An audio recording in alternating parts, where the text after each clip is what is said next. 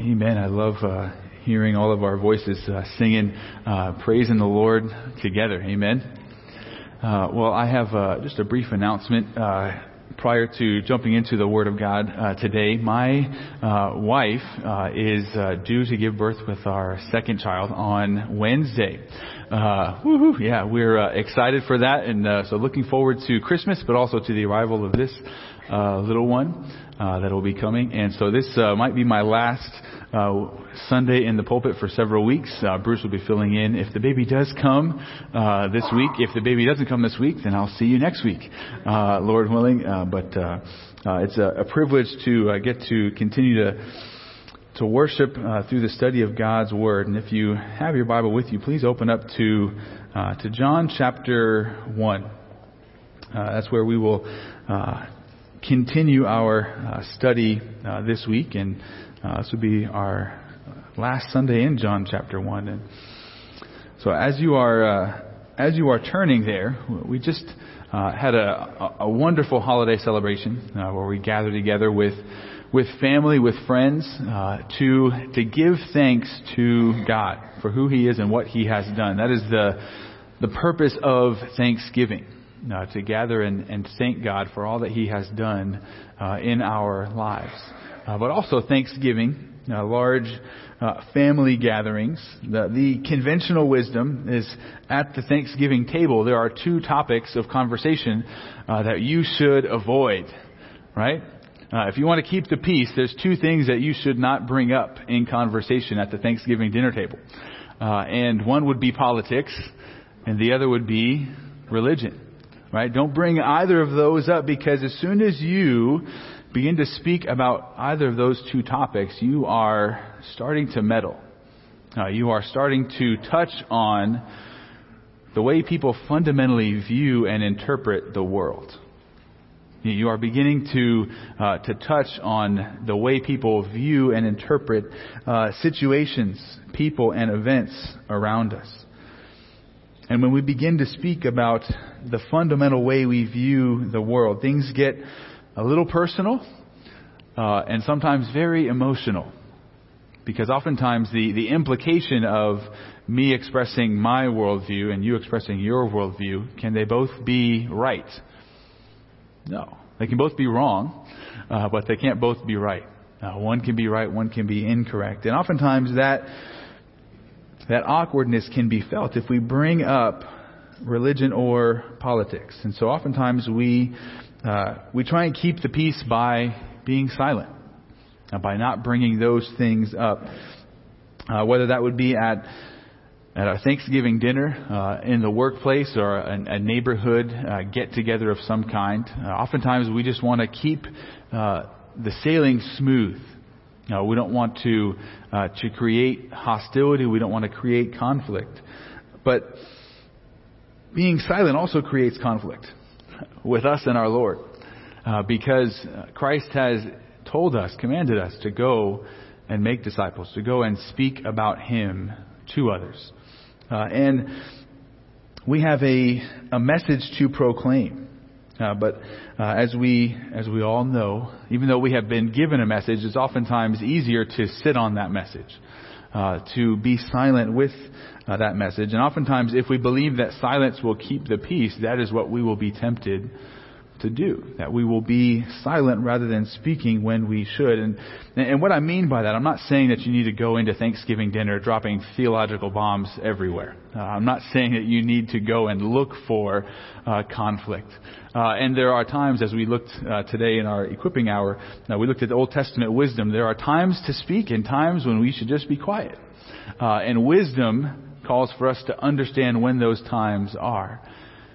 So what I'm speaking about here, and we have this command to go and speak, is if on a consistent basis we are choosing to be silent when we should speak, then we have an issue. Because as Christians, we are called to go and speak of Jesus to others. Performance artist Penn Jillette of the famous Penn and Teller magical show is an atheist who understands the importance of speaking about Jesus far better than some Christians. He says this, he says, "I've always said that I don't respect people who don't proselytize. I don't respect that at all. If you believe there's a heaven and hell, and people could be going to hell or not getting eternal life, and you think that it's not really worth telling them this because it would make it socially awkward, how much do you have to hate somebody to believe everlasting life is possible and not tell them that? I mean, if I believe beyond the shadow of a doubt that a truck was coming at you and you didn't believe that truck was bearing down on you, there's a certain point where I tackle you. And this is more important than that." He says that not even as a Christian, but he appreciates when Christians reach out to him to share the gospel because he understands that they are doing so in love. And in essence, what he's saying is that refusing to pass along a message of salvation is like hating somebody. He says, how much do you have to hate somebody to hold that message back from them? But oftentimes we don't think in those terms. We just think of, hey, what will keep the peace? What will allow this Thanksgiving dinner to be uneventful? I just want my pumpkin pie and no conflict. Right? That's oftentimes what we want.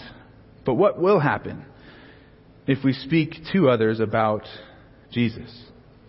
Well, usually our fears are that we will be mocked, that we will be ridiculed, that we might be attacked or persecuted. If we speak of others or to others about Jesus in the workplace, there might be financial or social costs to us for standing for Christ, speaking about Him. That is one possibility. And the other possibility is that others might come to know Jesus as we know Him. That our proclamation of who He is and what He has done in our lives may impact them. And what we will see in John chapter 1 this morning is a little bit of both. So look with me. We will be looking at John chapter 1 verses 43 to 51 this morning. But to kind of get a running start, this is day 4 of the first week in Jesus' ministry. And the Apostle John takes pains to make sure we know what takes place on each of these days. Day 1 was in chapter 1, verse 19 through 28. And we saw John the Baptist speaking with a delegation of Jewish leaders who were sent to question him. And as they questioned him, he basically just said, don't concern yourself with me. There's somebody who's more important than I am coming. And you need to get ready for His coming. I'm insignificant. The Messiah is now here among us. That is what John said to them on day 1. Day 2 is in verses 29 to 34. And in that day, we see John the Baptist with a group of his disciples. And we see John the Baptist identify Jesus as the Messiah, as the Lamb of God, who will take away the sins of the world, and as the Son of God. And then day 3, in verses 35 to 42, we see John the Baptist, but now he's just speaking with 2 of his disciples. And he speaks to his disciples and again speaks and says, there is the Lamb of God, with the implication is, hey, you need to follow Him. Don't worry about following me anymore. He is the one that you should follow. And the 2 disciples understood that implication. And those 2 were Andrew, the brother of Simon Peter, and an unnamed disciple who is more than likely the Apostle John, the author of this gospel. And last week on day 3, we saw the beginning and the progression of faith. We saw these 3 stages of understanding, hearing about, and beginning to follow Jesus. We see that Jesus then called those 2 disciples of John to take steps of faith. He says, come and see where He was staying, who He is, what He is all about. And then faith multiplied as Andrew went and told.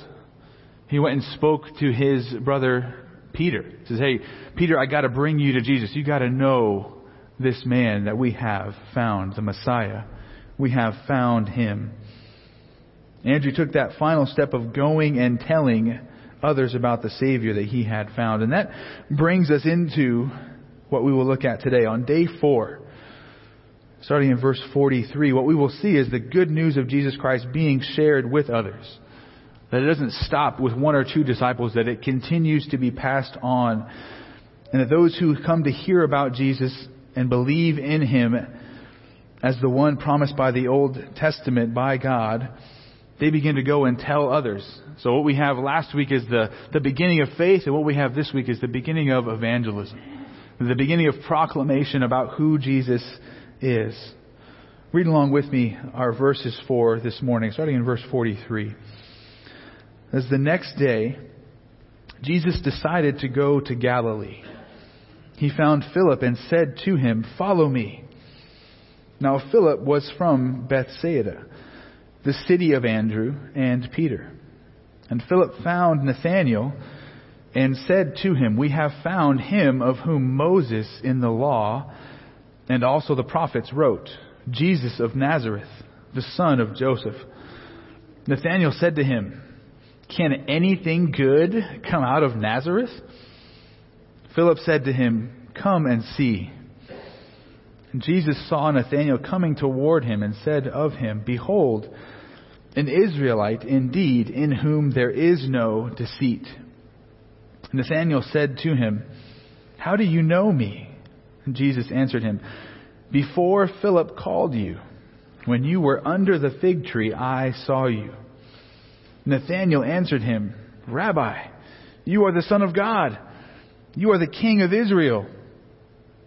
Jesus answered him, "Because I said to you, I saw you under the fig tree, do you believe? You will see greater things than these." And he said to him, "Truly, truly, I say to you, you will see heaven open and the angels of God ascending and descending on the Son of Man." And what we will see in these verses, like I said, is the progression of evangelism. The progression of proclaiming who Jesus is and what He has done. And we will see this morning how faithful evangelism begins, how it progresses, and ultimately how it culminates. And the reason there are three portions of this is because in this paragraph there are three different conversations between individuals. The first conversation takes place in verses 43 and 44, and it's between Jesus and Philip. The second conversation is in verses 45 and 46, and it's a conversation between Philip and Nathanael. And then there is a third conversation in verses 47 to 51, a conversation between Jesus and Nathanael. And in these three conversations, we'll see three patterns of what it looks like, of what faithful evangelism takes place, what patterns accompany it. And faithful evangelism, I'm going to use that term frequently today, but I thought I needed to define it. Faithful evangelism is not you saving anybody. We're not able to save anybody. We are simply messengers. We've been entrusted with a message to tell people who Jesus is and why He came. We carry that message, we proclaim it, and that's faithful evangelism. We proclaim the message that's been given to us, and then we leave the results up to God to work in people's hearts. I can't transform anyone's heart. You can't transform anyone's heart. But we are simply message carriers. We are ambassadors representing a king who is not present with us.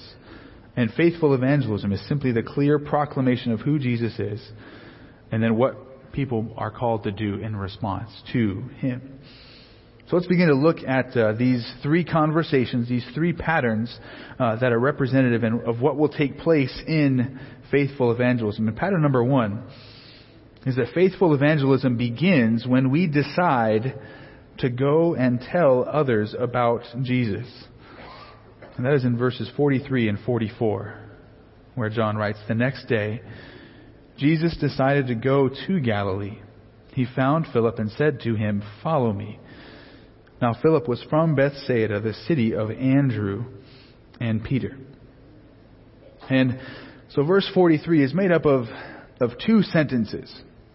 And while the ESV translates the first sentence as Jesus decided to go to Galilee and he found Philip, the ESV, in trying to make what is ambiguous more clear, they rearranged some things from the original Greek. The New American Standard Translation is a little bit more accurate here because there's ambiguity in this verse. The NASB says this. It says, "The next day he purposed to go into Galilee, and he found Philip. And Jesus said to him, 'Follow me.'" See, in the Greek, there's no name given to us at the beginning of the verse. So So we don't know who he is. It could be Jesus, because Jesus is mentioned in the second part of the verse, but it could also be the last person who was mentioned as a subject in the previous paragraph, which would be Andrew. Now there are, commentators and pastors are divided on who the he is. And it's a significant question, right? Who is going and doing the seeking and searching for Philip? Is it Andrew or is it Jesus?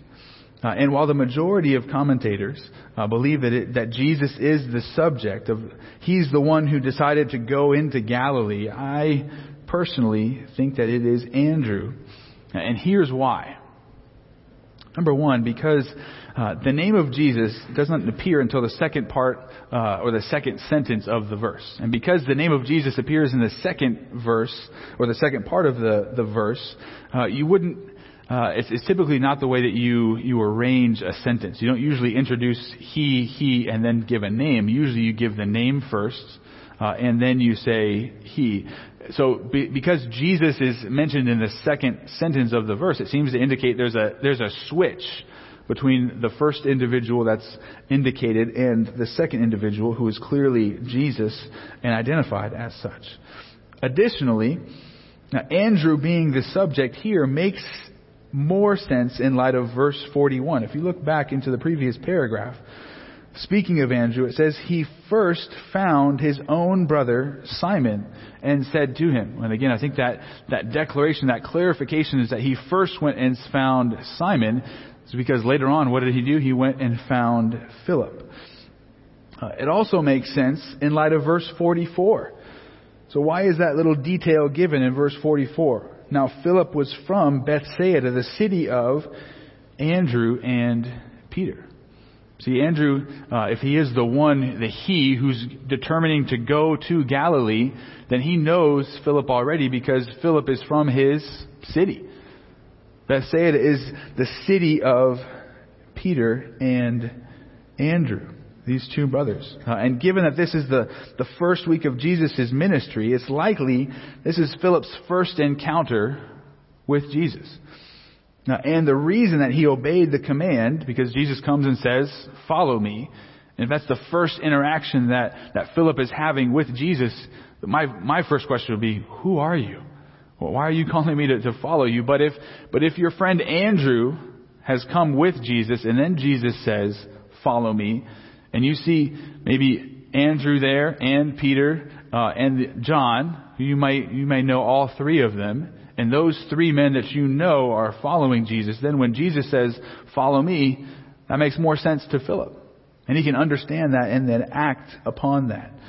And so while I believe that the first part of verse 43 is Andrew, kind of stepping away from what the ESV says and siding with what the NASB translates it as, I think it's obvious that Jesus also accompanied him on this journey.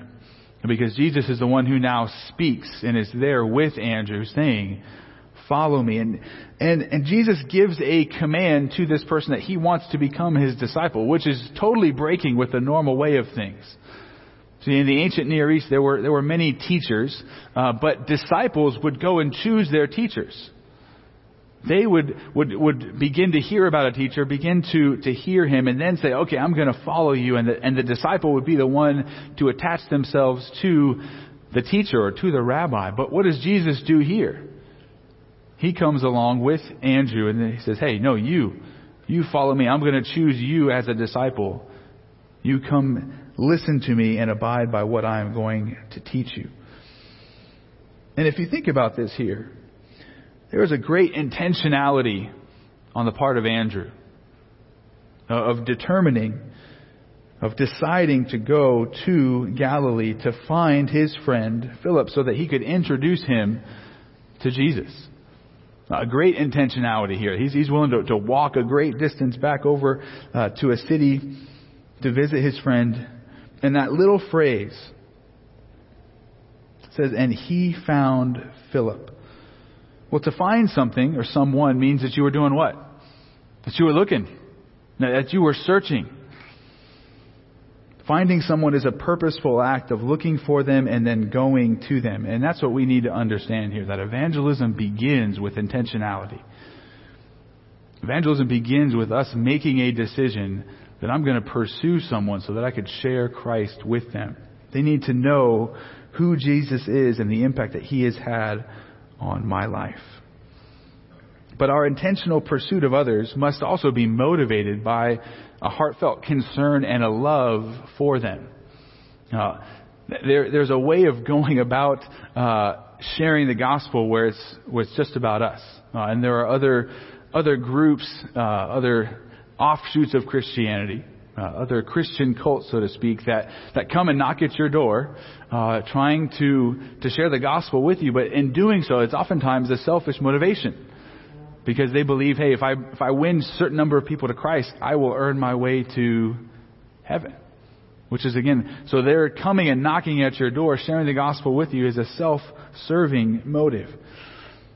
But as we share the gospel with others, as we begin to be intentional, we have to be motivated by heartfelt concern and love for them, even as we see here with Andrew. Andrew can't stop bringing people to Jesus. As I mentioned last week, every time we see Andrew in this gospel, he's bringing other people to know Jesus. And we have to begin to develop a concern for others if we are going to do the same. There is a story told by the Reverend Fernando Vangioni. And he says that there was an occasion when he was in South America for a series of meetings, and after one of the meetings, a woman came up to him and said, I wonder if you would take time to speak to a girl whom I am bringing to the meeting tomorrow night. She went up to New York some years ago, full of hope, thinking that America was the land of opportunity. And instead of doing well, she went through terrible times in the city. She was used by one man after another. All treated her badly. And now she has returned to this country very bitter and hostile to all forms of Christianity. And so the evangelist said that he was willing to speak with her. And so the next night the girl was there. And when Mr. Vangioni and her met, she didn't have any really response to his attempts to speak with her. And he said that he had never looked into eyes that were so hard looking or listened to a voice so hostile as what he heard and saw in her. And at last, after making no progress with her, Mr. Vangioni asked, do you mind if I pray for you?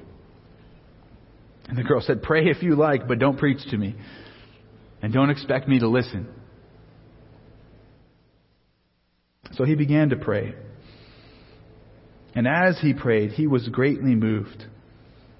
Something in the tragedy of her life caused tears to run down his face as he prayed for her.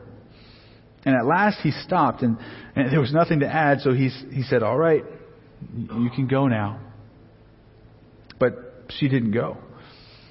Instead, she was so impacted by his prayer for her and his concern for her. She says, no, I won't go. You can preach to me now. No man has ever cried for me before. That's the kind of concern that we need to have for others. That's the kind of intentionality to pray, weeping as we pray, for others to come to know Christ. Are we ready to pray for people in that way? Are we ready to be intentional in speaking to others about Jesus? Are we convinced that they need to know the one who has saved us? Are we convinced of the transforming power of the gospel? If we have, we should be willing to share that with others. Are we ready to go out to seek to save the lonely and the crushed in spirit, the lost? Do we have a burden for them? In these verses, we have Andrew bringing Philip to meet Jesus. We have Jesus calling Philip to follow him. All of this begins with a decision on Andrew's part, that he determined to go to Galilee so that his friend Philip would know Jesus. Evangelism begins when we make that decision. Evangelism is an intentional action. It doesn't necessarily happen by accident.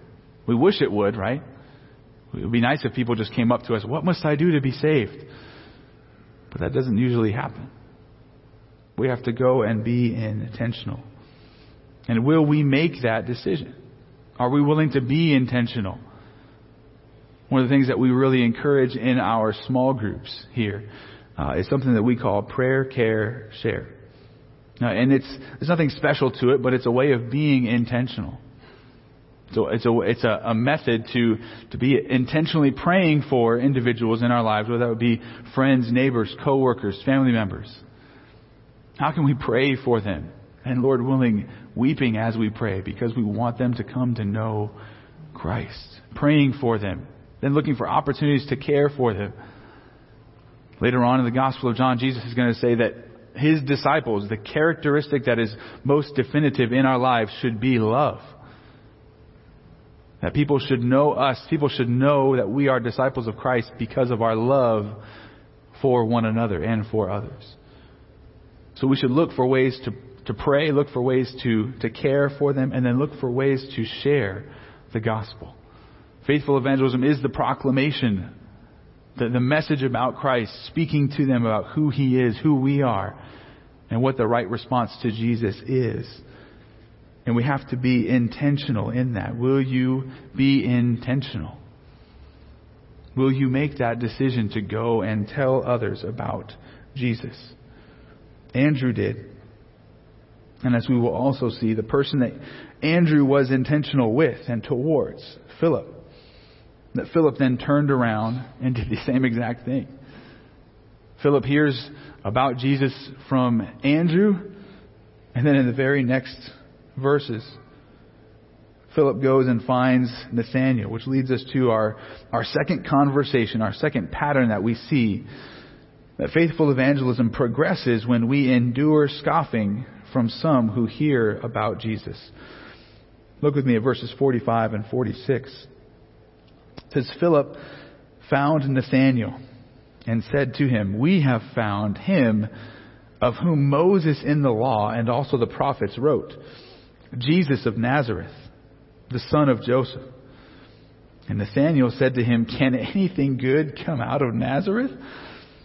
Philip said to him, "Come and see." And what we see here, the second conversation of the day, is that in the same way, again, Andrew came and found Philip. Philip now goes and searches for and finds Nathanael. And here we're introduced to Nathanael, and we are not 100% sure who Nathanael is.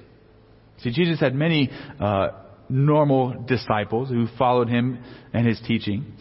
And Nathanael could be among their number. He could be one of the 70 that Jesus sent out.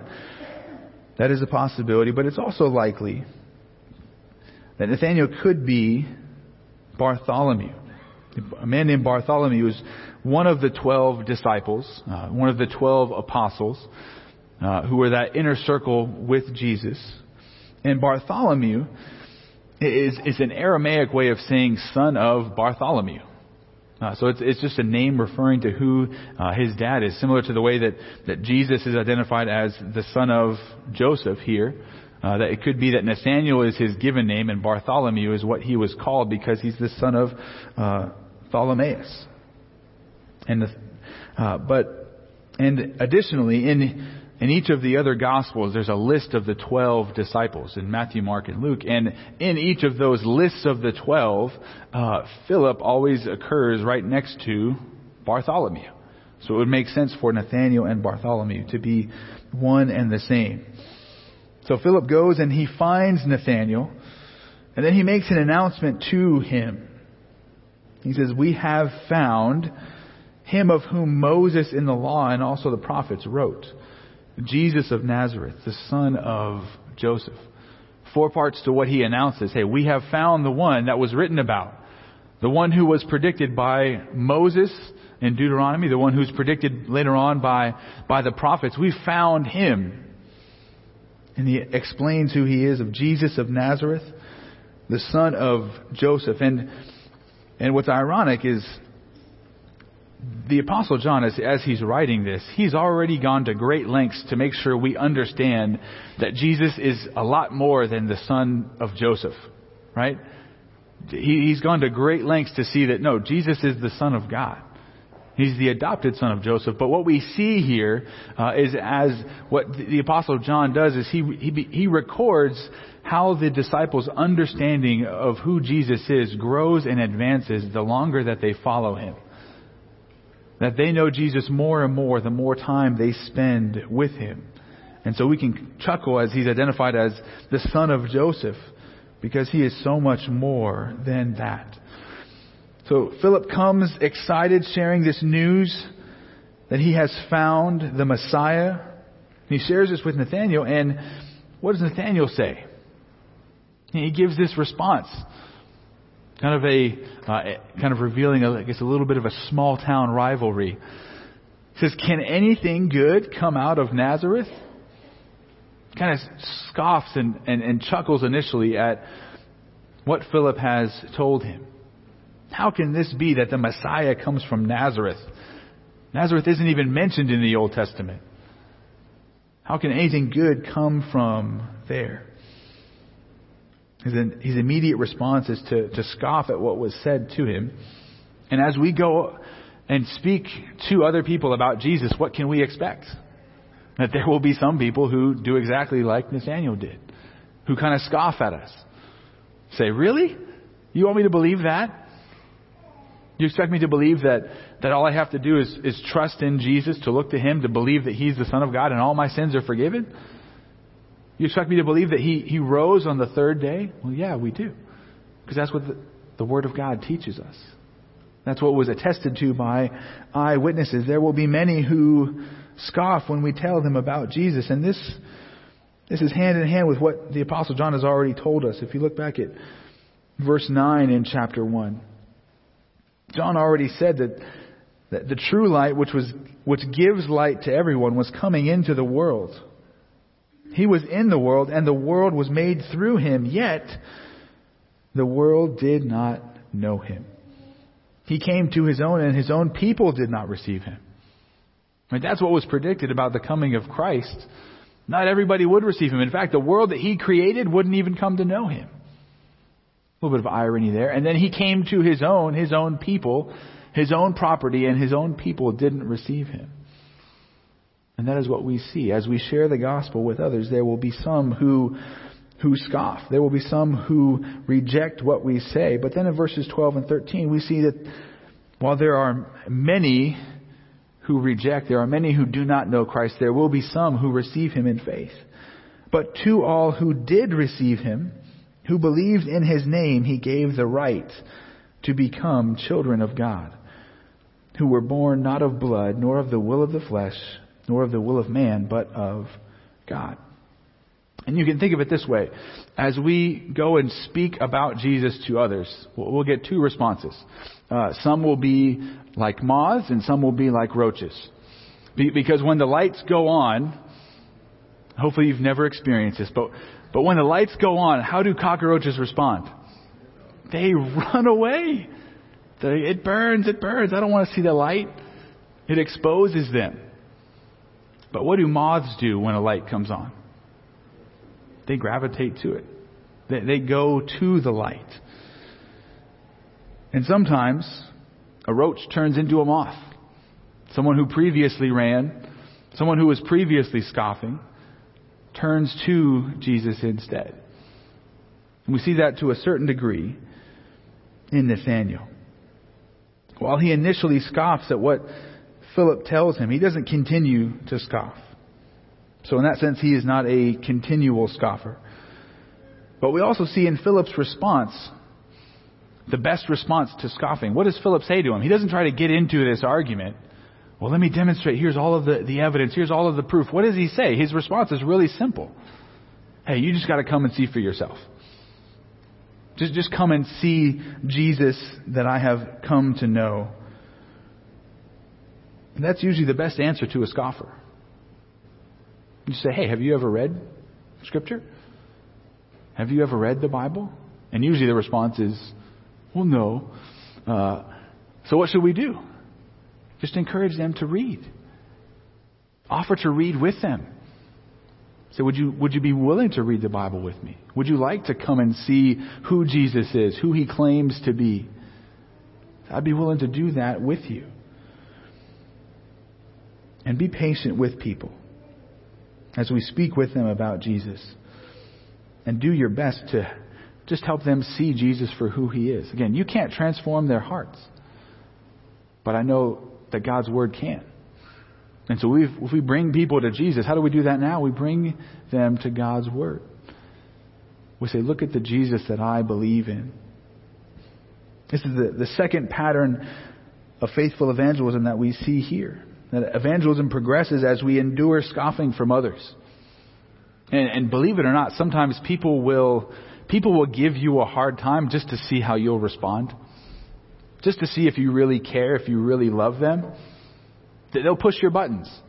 How patient are you willing to be with me? What about now? What about now? What about now? They want to see if you have really been transformed. If you're really loving and following Jesus. Because if you're not, they're not going to be interested. If you're hypocritical, if you're living a life that hasn't been transformed by Christ, they don't want what you have. But if you have been transformed, then your life is attractive to them. Then you have something that you might be willing to say to them, something to offer them as you speak of who Jesus is and how he has transformed you.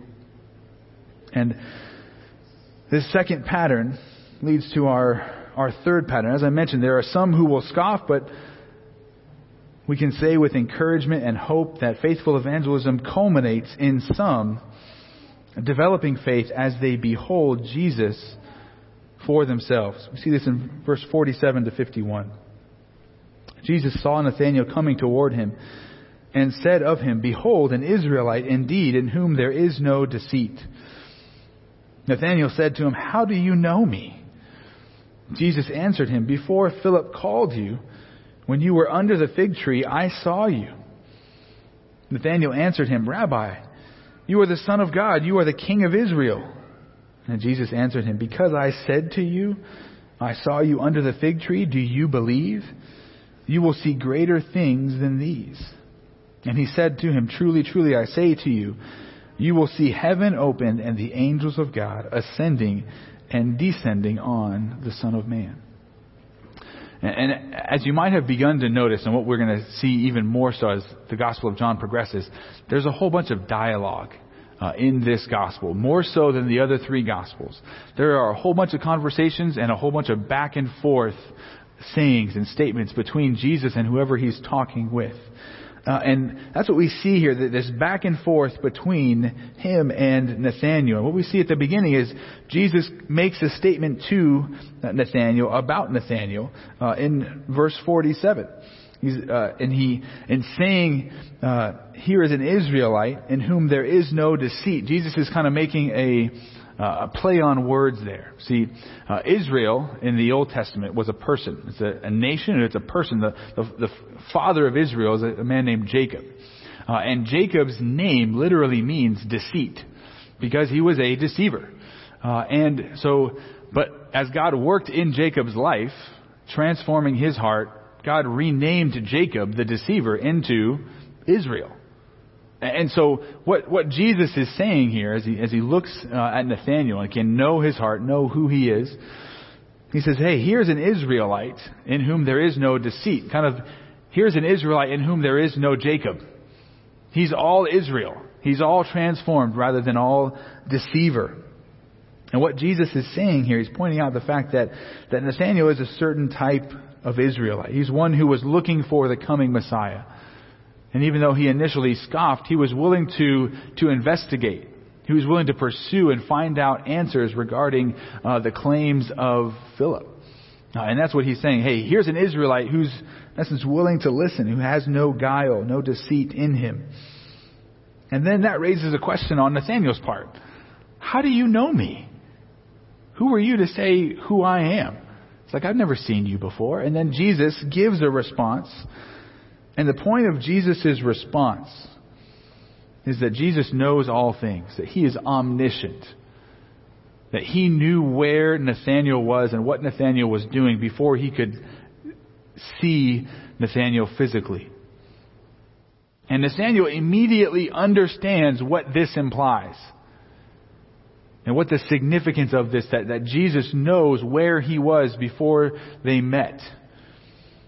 And Nathanael comes to some conclusions in verse 49. We see three titles, three names that he speaks of Jesus. He says, Rabbi, Teacher, you are the Son of God.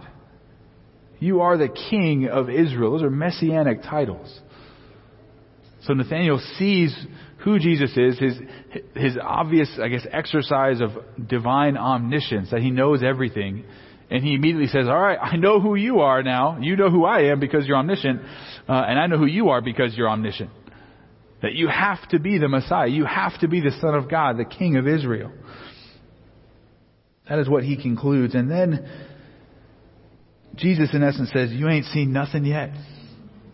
There are greater things to come. And Jesus again points back to something in the Old Testament. If you turn with me to Genesis chapter 28.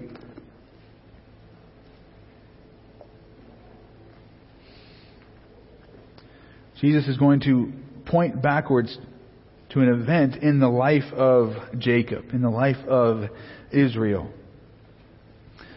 This is where Jacob, the deceiver, is on the run. He's just stolen his brother's blessing, and now he's having to flee for his life. And he's in such a hurry. In verse 10, we see Jacob left Beersheba and went toward Haran. And he came to a certain place and stayed there that night because the sun had set. And taking one of the stones of the place, he put it under his head and lay down in that place to sleep. So Jacob traveled about 42 miles, and you know he's tired. How do I know that? Because he's using a rock as a pillow. That's not my bed of choice. But he's so tired, so exhausted, having run for his life. And then verse 12, and he dreamed, and behold, there was a ladder set up on the earth, and the top of it reached to heaven. And behold, the angels of God were ascending and descending on it. And behold, the Lord stood above it and said, I am the Lord, the God of Abraham, your father, and the God of Isaac. The land on which you lie I will give to you and to your offspring. And your offspring shall be like the dust of the earth. And you shall spread abroad to the west and to the east and to the north and to the south. And in you and your offspring shall all the families of the earth be blessed. Behold, I am with you, and I will keep you wherever you go, and will bring you back to this land. For I will not leave you until I have done what I have promised you. Then Jacob awoke from his sleep and said, surely the Lord is in this place, and I did not know it. And what we see here, this vision that was given to Jacob, was given to indicate that he was going to have a greater confirmation of the promises that God laid out for him after that. Here's this vision. Angels ascending and descending on this staircase between heaven and earth. Angels ascending and descending. And the point of the vision is that Jacob would receive heavenly confirmation of the promises of God. And now Jesus quotes and refers back to this passage, telling Nathanael, you ain't seen nothing yet. What you will see to come is going to give you further assurance, greater confirmation of the promises of God. That what God has spoken will take place and will come true, especially regarding the Messiah, especially concerning Jesus. And if you jump back to John chapter 2, it's interesting that Jesus says this of, hey, there are greater things to come. And then what happens in John chapter 2? What heading do you see there? See the ESV, the wedding at Cana. And that's where Jesus performs his first miracle. Turns water into wine. It says this was the verse 11 in chapter 2. The first of his signs Jesus did at Cana in Galilee, and manifested his glory. And his disciples believed in him. So Jesus tells Nathanael, hey, there is more to come. And then Jesus immediately begins to show that and demonstrate that, to affirm what he has said. And what's amazing here, what we see is that Philip couldn't answer all of Nathanael's objections, and he didn't try to. He just simply said, hey, come and meet the one who's made such an impact on my life already. Come and meet the one that I have seen and believed to be the Messiah. As we share the gospel with others, some will scoff, but there will also be some who believe. There will also be some who receive what we say, take it as truth, and then begin to act on it. And again, faithful evangelism is just us proclaiming that truth, us pointing to Jesus. And before you kind of freak out on me, of how do I do that? What if I say the wrong thing? Notice what Nathanael says. Notice what Andrew says. Notice what Philip says. Not Nathanael. But the message that they give and they pass along to others is really simple. It has three components. Number one, I found Jesus. Number two, He's changed my life. And then number three, come see Him. Come meet Him. That's the gospel call here in John 1. Come see the one that I now believe in and trust to be the Messiah. And what we see in this passage are these three patterns to evangelism. And it begins with a decision that we make to go and tell others about Christ. It progresses as we endure scoffing, as we're willing to take a little bit of that on. Say, I'm still going to share, I'm still going to call people to come and see who Jesus is. And it culminates in some people seeing and beholding Jesus in faith where they previously scoffed. And that's what culminates the first chapter of John's Gospel. It's an amazing chapter. And what we have seen is who Jesus is and how we should respond to Him. What we've seen is we are to believe in Jesus, and we've seen what we are to believe about Jesus. And what's unique about this chapter, there is no other chapter in Scripture that has as many names and descriptions of Jesus as this chapter. If you think about it and just look with me. In verse 1, we see Jesus is the Word, the Logos. Verse 4, we see that He is the light of men. Verse 9, we see that He is the true light. Verse 14, we see that He is the only Son. Verse 15, we see that He is greater than John the Baptist. Verse 17, He's given the title of Christ. Verse 18, He's the only Son, the unique Son. Verse 23, we see that He is the one, He is the Lord that we are to make straight the way of, as John the Baptist proclaimed. Verse 29 and 36, we see that Jesus is the Lamb of God. Verse 33, we see that He is the one who baptizes us with the Holy Spirit. Verse 34, we see that He is the Son of God. He is Rabbi. He is Messiah. He is the one of whom Moses and the prophets wrote. He is the King of Israel. And then in verse 51, the title that Jesus uses of Himself most frequently is the Son of Man. All of these titles, all of these things that we are to believe about Jesus. And then we also see how we are to respond to Jesus. Come and see who He is. We have all of the facts, and now we are being invited to follow Him. To come and behold who He is and all that He has done.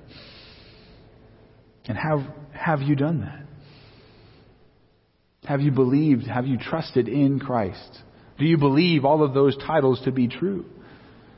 Do you believe the Jesus of John 1? And if you do, are you following Him? And if you are following Him, are you calling others to follow Him? Are you being intentional, seeking out others? Hey, come with me. Come meet Jesus. Come meet the man, the God who has transformed me. And again, that simple message that we proclaim, I have found Christ. He has changed me. And won't you come to meet Him? Can we do that this week? Can we do that this season as we celebrate the coming of our Lord to the earth? As we celebrate the Word becoming flesh and dwelling among us? That's the point of the Christmas season. That's what we celebrate. And there is no greater time of the year to invite others to see and behold the Jesus that you know, believe in, and love.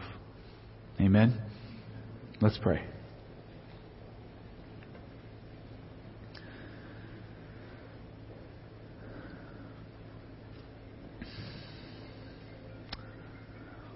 Lord Jesus, we come acknowledging that you are the one of whom Moses and the prophets wrote. You are the Messiah predicted and foretold in the Old Testament. Lord, you are the one who has come to ransom the captives. And not only Israel, but to all who look to you in faith. So Lord Jesus, we thank you. We praise you. Jesus, we thank you for the way that you have worked in our lives. We thank you for calling us to follow you. We thank you for revealing yourself to us. We pray that you might help us to come and see, behold you to a greater extent each and every day. And as we are coming and beholding you for who you are, Lord, may we also intentionally bring along others with us. Lord, burden our hearts to see others come to know you as well. And use us as instruments in your hands, as faithful messengers, to proclaim that simple message of the gospel. That we are sinners in need of a Savior. That you are the one, the only one who is able to save us because of what you have accomplished in your life, in your death, and in your resurrection. Lord Jesus, we love you. And we long to tell others about you. May you bless our worship and our proclamation on your behalf this week and beyond. And we pray this in your powerful name. Amen.